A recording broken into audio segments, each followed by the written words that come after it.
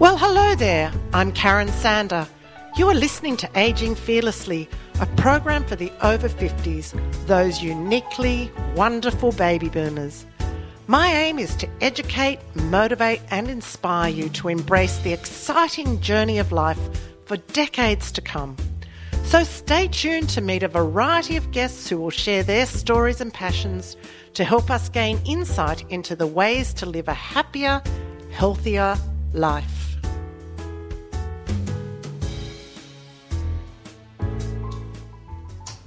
Welcome everyone. My guest today found out her best friend had breast cancer. Their friendship and bond became even stronger. The amazing life they were living would take a new direction, a direction that would ultimately assist so many women in rural areas of Australia to get the assistance they needed when undergoing treatment for breast cancer. The McGrath Foundation was born, and for Tracy Bevan, a new purpose in life, fulfilling the promises she had made to her best friend Jane. The McGrath Foundation has become a giant, especially when the SCG turns pink. Welcome, Tracy Bevan. Thank you. It's so great to have you come along today and have a chit-chat, because the McGrath Foundation is not the only aspect of your life. There is so much more to Tracy Bevan, and that's what I want to find out a bit about today. Yep. So far, Tracy, your life has been incredibly busy and very much of it in the public eye. Life before cricket. What was Tracy's life? What did she do and what did she love? So I was born in Manchester in the UK. At the age of 14, I moved to a place called Weston-super-Mare near Bristol, and obviously grew up there and had a great childhood from them at that time, because I was born into a domestic violence home. But obviously when we got away at 14, that's when I felt like my childhood started. So when you went and left, was it only part of the family left? Or? No, myself, my mum and my sister. Right. We basically ran away as far as we could. So all the way down south in the UK, and started life again in Weston-super-Mare. And that's when I look at my childhood starting.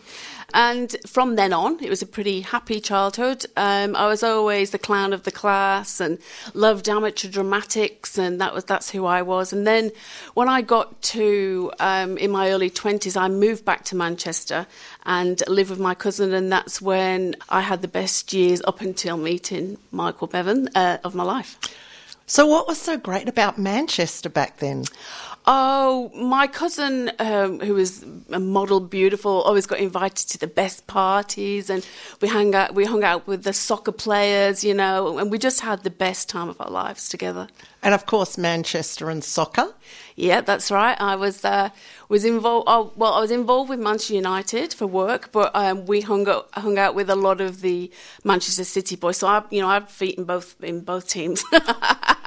You probably would have taken up soccer if it was popular for women back then. Oh, yeah. I love the game because, who doesn't when you're from Manchester? But if you're a real Mancunian, you support Manchester City. But if you want to be with the glitz and glamour, you go with Man United. So most of my family support City, but my mother, being a child, loved Manchester United, so... Well, I know the word Man U because I hear it every week from one of my colleagues. Okay. He is a Man U diehard, a POM. Oh, yeah. From the same area as you. Oh, okay, yeah. So, yeah, I get it drummed into me. I'm not a real soccer fan, but I do hear the results. Oh. So then how did cricket change your life? What happened that you met Michael? Yeah, I did. I met Michael Bevan, who was not playing cricket for Australia at the time. He was playing cricket for New South Wales, and he was playing in the Lancashire Leagues. So basically playing on a Saturday and Sunday in a little village called Rawtenstall. And I'd gone out to a nightclub near Bury with my cousin who was at Cambridge University. So she went to go outside of Manchester. Anyway, on that night I met an Australian cricketer called Michael Bevan. And I wasn't really interested in him because he was from Australia, and I thought, what's the point getting involved? But as the story goes now, I obviously did. And I moved to Australia in November 1994. And how old were you then? I was then 27. It's a big leap to give up everything at home and move to Australia? Well, if you would have known me, I was incredibly close, obviously, with my sister and my mother going through what we'd gone through in childhood, and also my cousin who I'd lived with and her daughter Gemma. And if you would never have in a million years think that I would have left that family unit to fly away to Australia. But I always remember getting on that plane, saying goodbye to my family, and I cried the whole way. But I cried because it was so easy to get on that plane and leave them. And I felt so bad because I knew I was doing the right thing for myself. And here you are in Australia, and lucky for us. We're very lucky. Do you feel more Australian or more English these days? I always say I'm a proud Brit. You know, that's who I am. That's where I'm from, and I remind my children that they're part British. But I feel it an absolute privilege and honour to call Australia home, and Australia has just taken my heart. It's a great place, Australia. I love it. I think so many people from the UK do carry a big piece of them when they come here. Yeah. I think Australia, because it's so far away, if you make the move, you either love it or you end up going back home, because it's not that you can just go and see your family anymore, but the way of life is it's just so hard because you love your family and what you know growing up, because this is very different. But to be here is just such an amazing thing that you battle with yourself. So I think, you know, I now have my mother and my sister living here, so it's easy for me. But I do miss aspects of England, but I'm so lucky to call Australia home. Can I ask you, what is your favourite thing about Australia?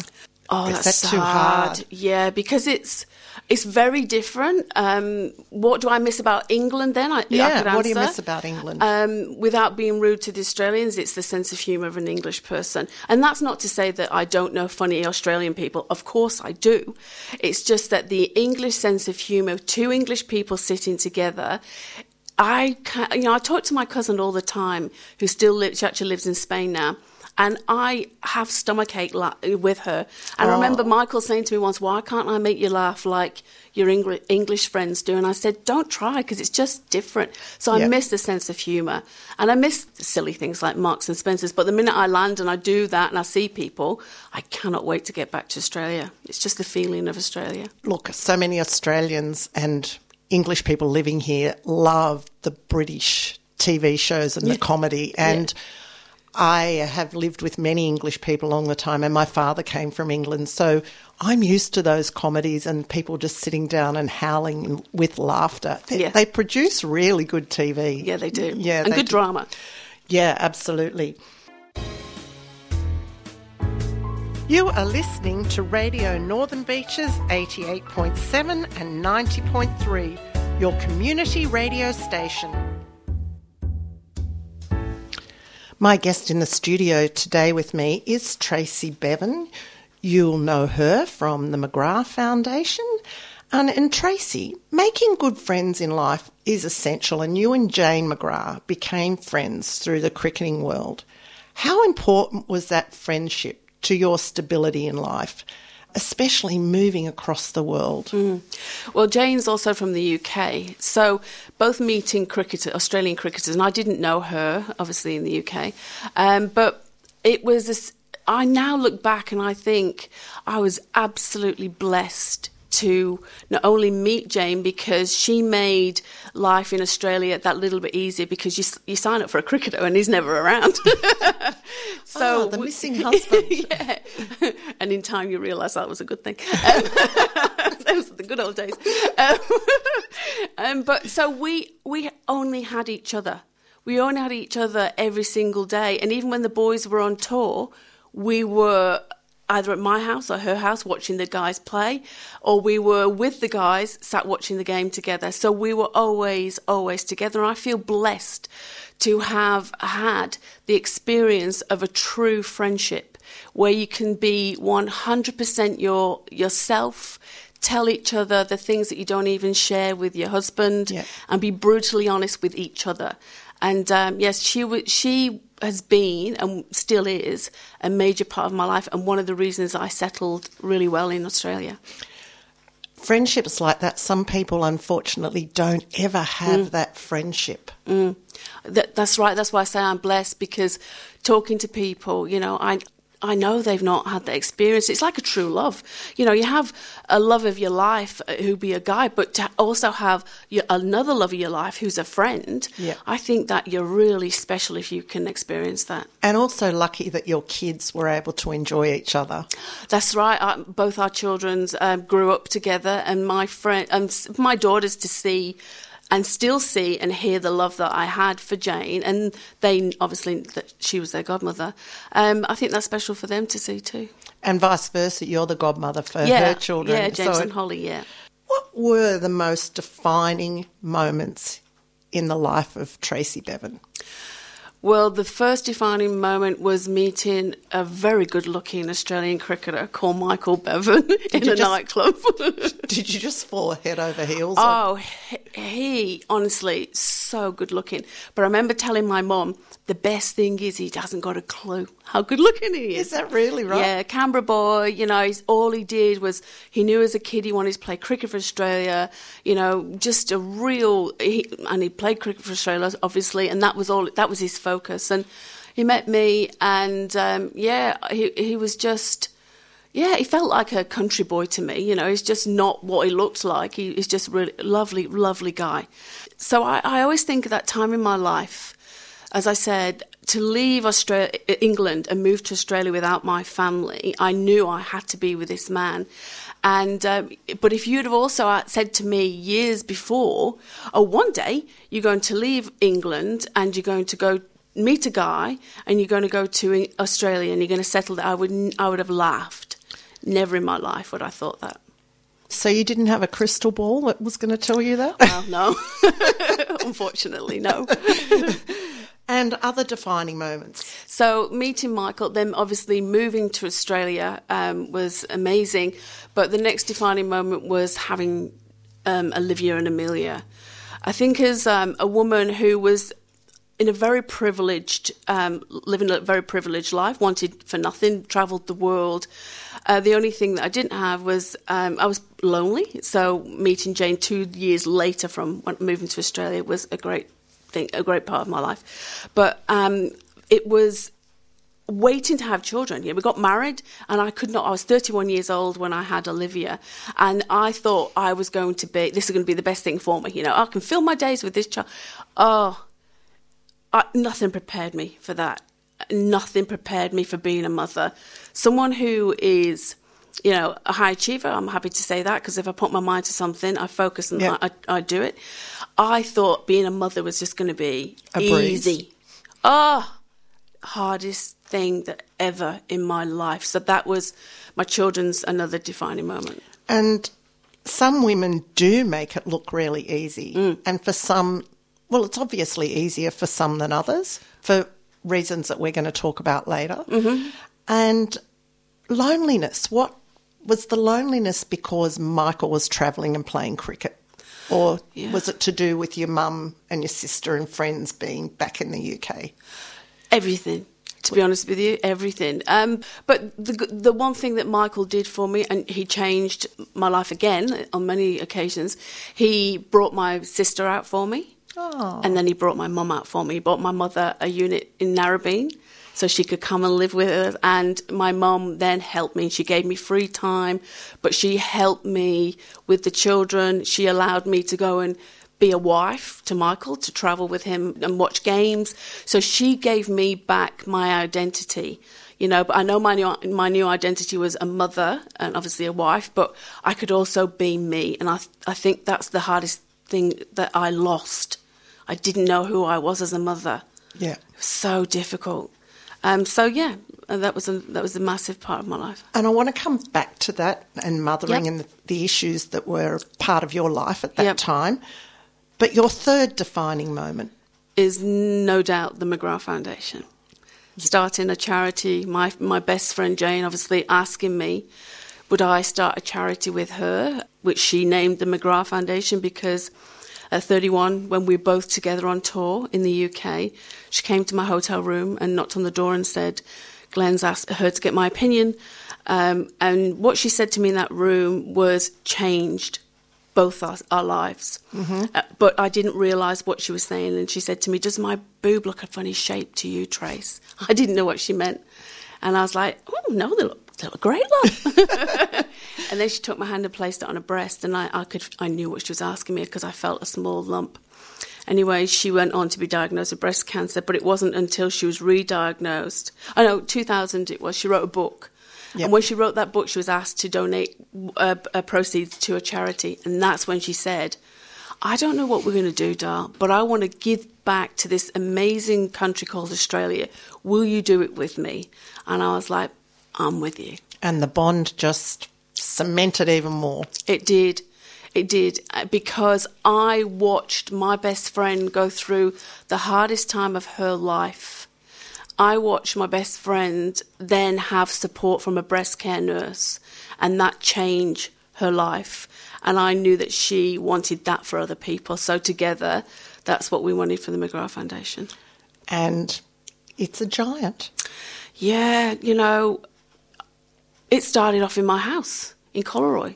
On the northern beaches. Yep. The McGrath Foundation was born. Because Jane was going through treatment, I was I was the general manager at the time, just giving ourselves titles because it was me and her at my house.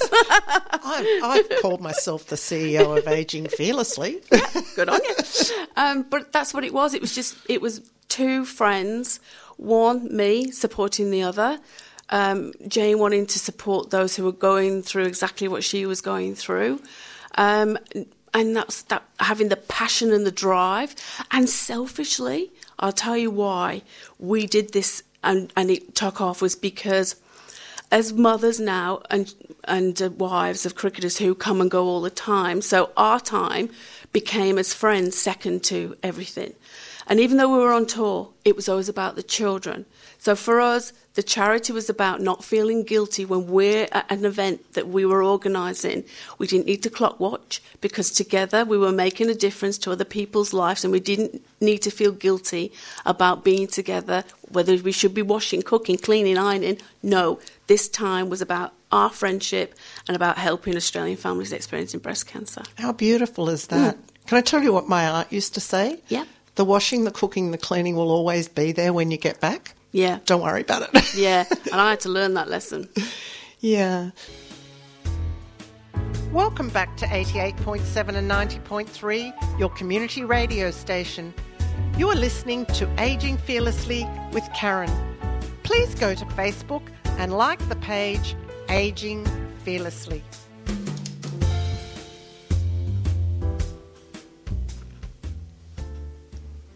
My guest today, Tracy Bevan, has just been speaking about the 3 defining moments in her life. Number 1 being meeting her then husband, Michael Bevan, and moving to Australia, having her children, and the McGrath Foundation. But Tracy, I want to now speak about having children because you mentioned it was really difficult.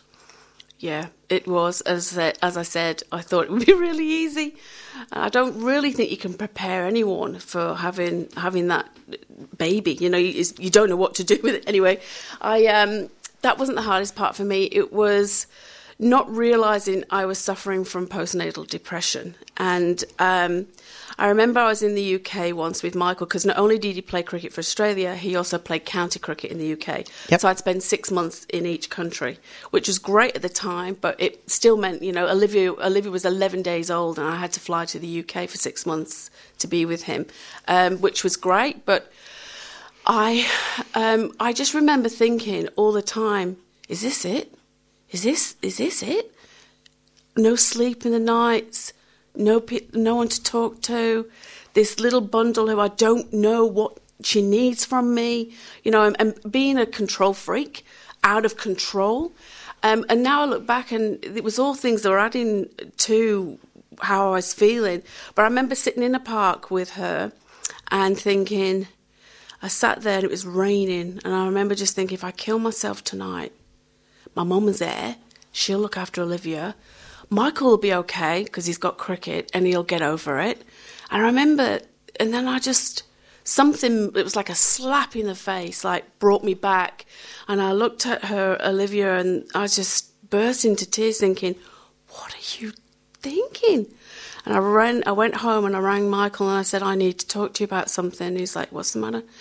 And it was a shock of his life to hear what I'd been going through, because I'd not said anything. Because for me sharing what I was going through might have had an impact on his game, you know, and him not playing meant he could be dropped. And then what were we going to do?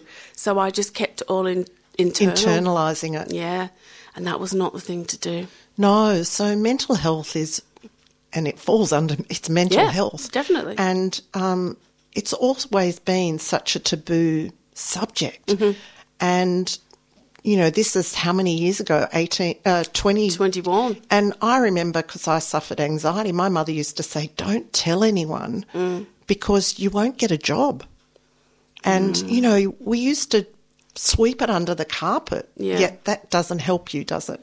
Definitely not. One thing I have learnt in life is, you know, I think I share a lot, perhaps too much sometimes, but I think the best thing I could ever tell anybody from my experience is to talk, find someone, whether it be your GP, whether it be a friend, whether it be a family member, you know who that person is, and just share how you feel. And the shock is that many people I spoke to, they're going through a similar thing and are so grateful that you've opened that floodgate to be able to talk about it. Tracy, that's the scary thing. When I was a teenager and in my 20s and early 30s, I thought that I was the only person in the world that felt like this, and I felt like I was going crazy. Yeah, that's right. It's really scary, isn't it? It is. And I think I felt a weight come off my shoulders the minute I told Michael, you know, and and when I look back, I think, was I looking at that as being a weakness, that I couldn't raise this baby, that I thought it would be easy and I was struggling? Now I look back and I go, who isn't feeling like that? Who doesn't feel at some point out of control? And I think it's a strength to be able to say, I am not coping. Can you please just even listen to me, or find someone who you can talk to and get the help that you need? You know, I think men, for me, are not that good at that. You know, women are getting better at that. Men are not that good at that. And I wish for them too that they could find someone that they could speak to and unload. We are human. Exactly. And it's a human trait to feel anxiety and fear and depression. They're all human states. It's all emotion. It's all emotion. And for me, there's lots of ways to get support out there. And it breaks my heart to see people going through, you know, whatever it is they're going through, when there is someone out there or something out there that can help you. You've just got to take that first step of opening up and being honest. What I really like now is seeing advertisements on TV or showing that people do suffer. I mean, that slowly we're breaking down that stigma, and it's a shocking stigma. Yeah. But, you know, we think, oh, they're crazy. Some of the things that, you know, the wording that used to be associated with mental illness, and, you know, at least we're learning. I mean, we're on a path and we're making headway, but it's still got a long way to go. Still got a long way, but at least we are talking about it. And my uncle had schizophrenia, so I've now learned from my experience that my family has a low serotonin imbalance. So telling my children that and giving them that historical, you know, information is, I hope, will help them too. Oh, definitely. You know, I think talking is really important. And yes, as you said, there are many, many well-trained experts to help with mental illness. So, Tracy, let's get on to something a little bit lighter because you are incredibly busy. What's a typical day in the life of Tracy Bevan? Well, it's a lot more balanced now because I was basically working 7 days a week.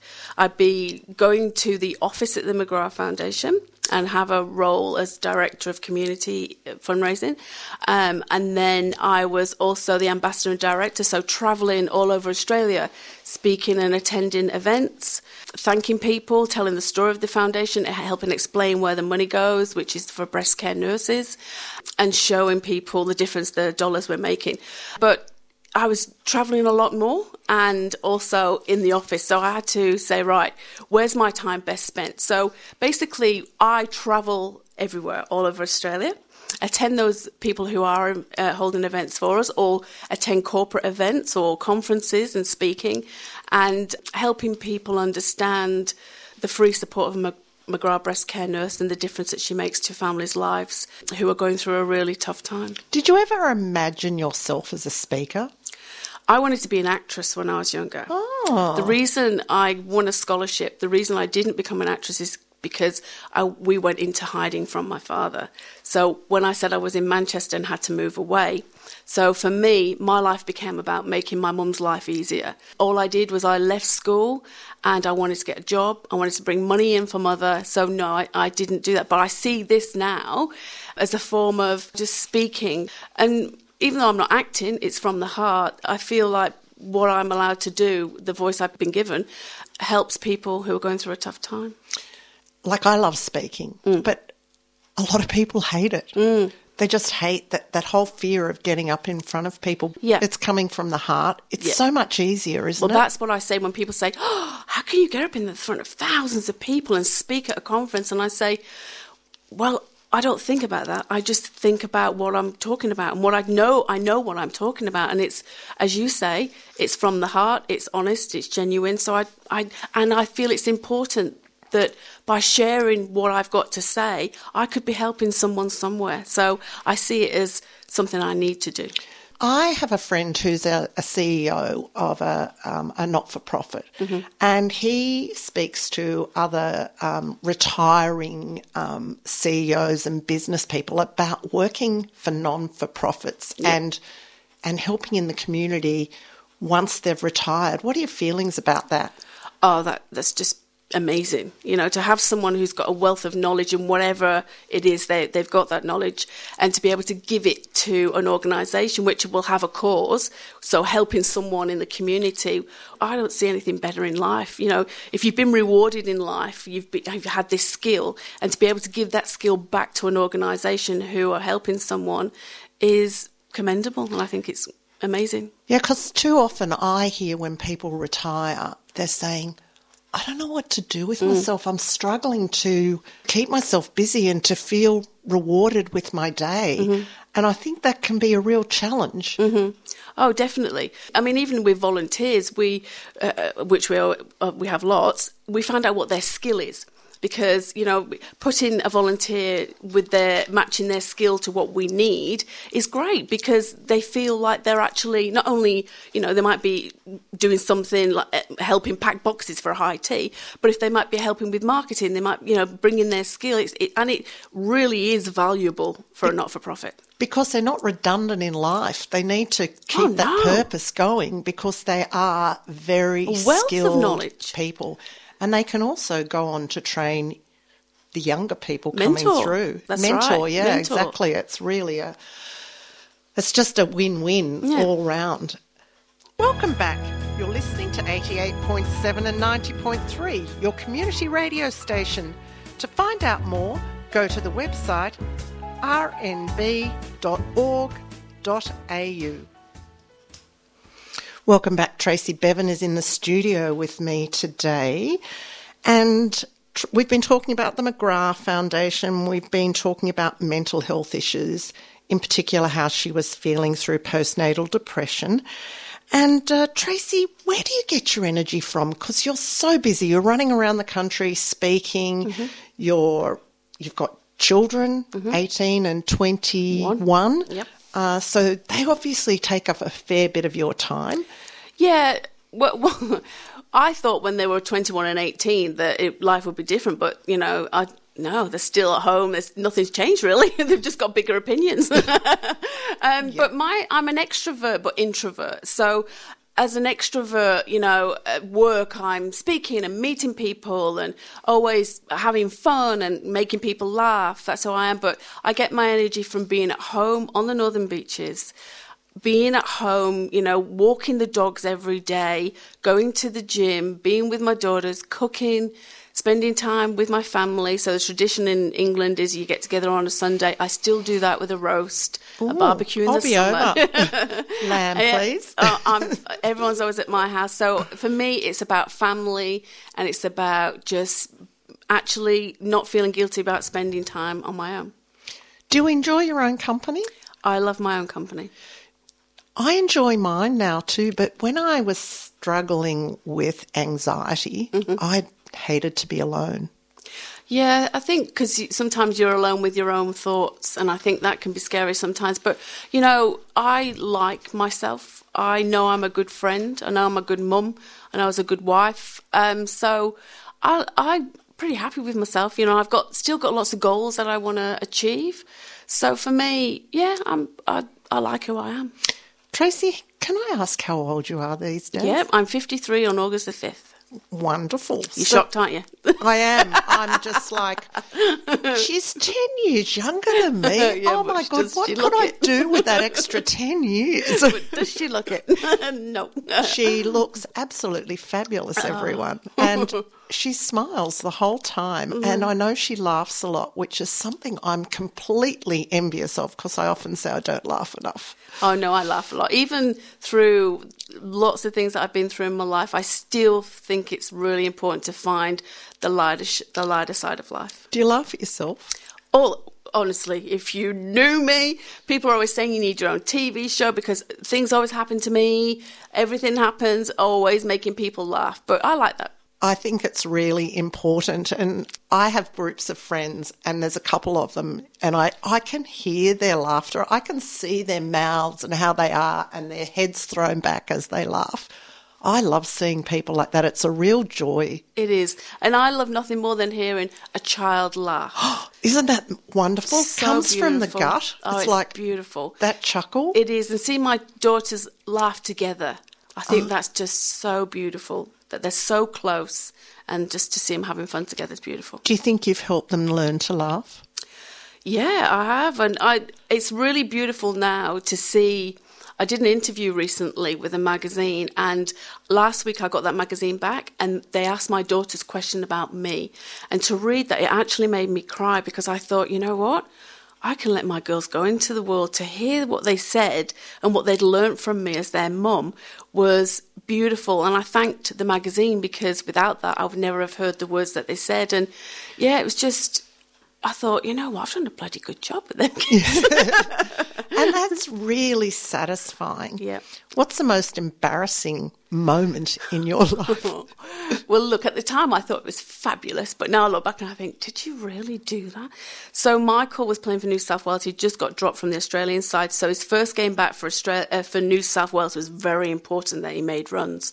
Unfortunately, he went out, and on 15, his thumb was broke.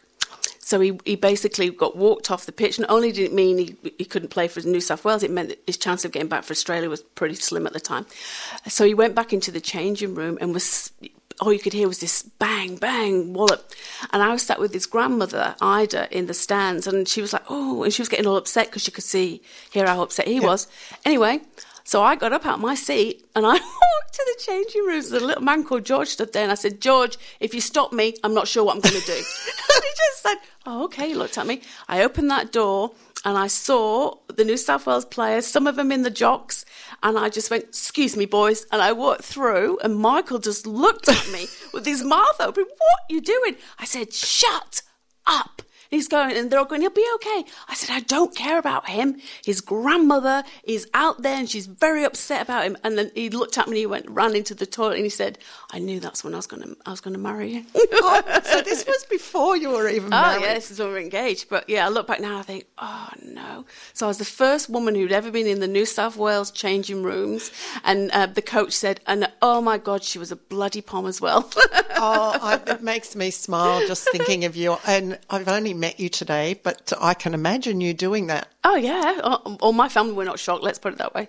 I'm getting the impression I should never stand in your way. Yeah, nothing. Yeah, I know I was born in this world to help people. Started off helping my mum, through my dad. I know I'm born to help people, and if I make my mind up about something, no one's going to stop me. I'll find a way to get there. You are listening to Radio Northern Beaches 88.7 and 90.3, your community radio station. Tracy Bevan is my guest today, ambassador for the McGrath Foundation. Tracy, goals for the future. You're 53 now. Mm-hmm. What goals do you have for the future? Outside of the McGrath, well, for me, McGrath Foundation, to reach our mission of every Australian family experiencing breast cancer, having the free support from one of our breast care nurses. And we've got 132 breast care nurses all over Australia. We've supported over 75,000 Australian families, but there's still families out there who don't have access to a nurse. So for me, it's closing that gap because I made a promise to Jane on her deathbed that that's what I would do until the day I see her again. I won't stop. But a personal goal is to start sharing my experiences in life through podcasts, through whatever means, to hopefully help some people. Because I know I was born to help people. And I think by sharing ourselves and our experiences, as you said earlier, it's about you realising you're not the only one going through that. And I think psychologically that just helps someone knowing that there's nothing wrong with them. Yep. And they're not just the person who's going through what they are. So for me, it's that. It's helping people through sharing my life's stories and experiences. Do you see age as a barrier to the things you want to do in the future, or to anything really? No way. I think age is just about experience. And I think that you are as old as you feel, as they say. Yeah. I look in the mirror and I go, yeah, you're nearly 53. But I don't feel that, and I just feel that it's a privilege to get older, because I know my friend would love nothing more to be here and watching her children grow older. Yeah. So for me, no, age is just a number. I literally believe that. And you can keep doing whatever it is you want to do and just get out there and do it. I think when you have a purpose in life Yep. and you keep setting yourself goals, Yep. that's the key. It is. And another key, I think, is working on yourself. If you can find what makes you happy in life, as the old saying goes, you find what makes you happy, you never work a day in your life. And if you get to experience that, and even when you're older and you're retired, if you find what makes you happy, a passion, and you live in that, then the day is just so much easier. So I think it's about getting to know who you are and what it is you want. Not always thinking about others as mothers, as wives. It's about who are you, what makes you tick, what do you like, not feeling guilty about having that part for yourself, and going out there and just living your life to the full. Yeah, and there's many things in life that help us as we age, and that's community and it's education. In my life, I'm continually finding things to study. Mm-hmm. Oh, yeah. I mean, especially in the world of technology today. My daughter, who's a singer, Olivia, who's now into YouTube, I see her and I think, what? Well, actually, she asked me, she wanted to leave university to be a YouTuber. And let me tell you, in my head, I was like, what the hell? All that private education. But now I see she's flourished, she's happy, she's smashing goals. And, so for me, she knows a lot more about, in her 21 years right now, than I know. I don't know about this world that she's in, technology. So I'm learning about that. And it's like my mum, who's 91, she doesn't understand the world that we grew up in, and but now it's becoming even more difficult for people to keep up. You've just got to keep learning, because otherwise you're going to be left behind. And I think there's something nice about that. It's great to be, like, I have conversations with my daughters about things that, I wouldn't necessarily know, but now I do. I can have those conversations with them in their world. Yeah, well, Tracy, I have so much loved having you in here today. Thank you. I've loved it. And I'd love to see you smile, and I love to hear how you laugh and the things that you've done in your life. It's a real pleasure. Thank you. And I'm sure that the listeners, someone's learnt something today that they'll take away with them. So do you want to say goodbye to everyone? Yeah, thank you so much for listening to me. I hope someone out there I've made you smile, because that's the thing in life. And thank you for having me. And you know what? We're looking forward to your podcast sometimes, because I am sure you're going to smash it out. You're doing them with your sister, perhaps? With my sister, yeah. And it's going to be a laugh. Thank you. I'm signing up. Great, there's one. So this is it for today's program. It's time to say cheerio to the wonderful Northern Beaches community. Join me next week for another episode of Ageing Fearlessly. And now for a song written by Nick Howard, especially for the listeners. This is Karen Sander. Have a fantastic week. And remember, ageing is inevitable and growing old is a choice.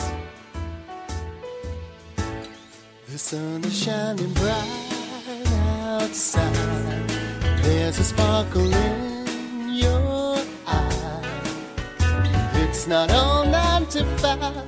It's a wonderful life. Let's go and climb mountains high, swim across oceans wide, live out our dreams, just you and me. Let your heart be alive. There's no time to waste. Gotta go get the most out of time. Don't be afraid, like this treasure that you've got to find. Baby, don't be shy. Let's go and take that ride. Taste the sweet and the spice, everything nice. Let your heart be alive, baby. Just let your heart come alive, honey. Let your heart be alive.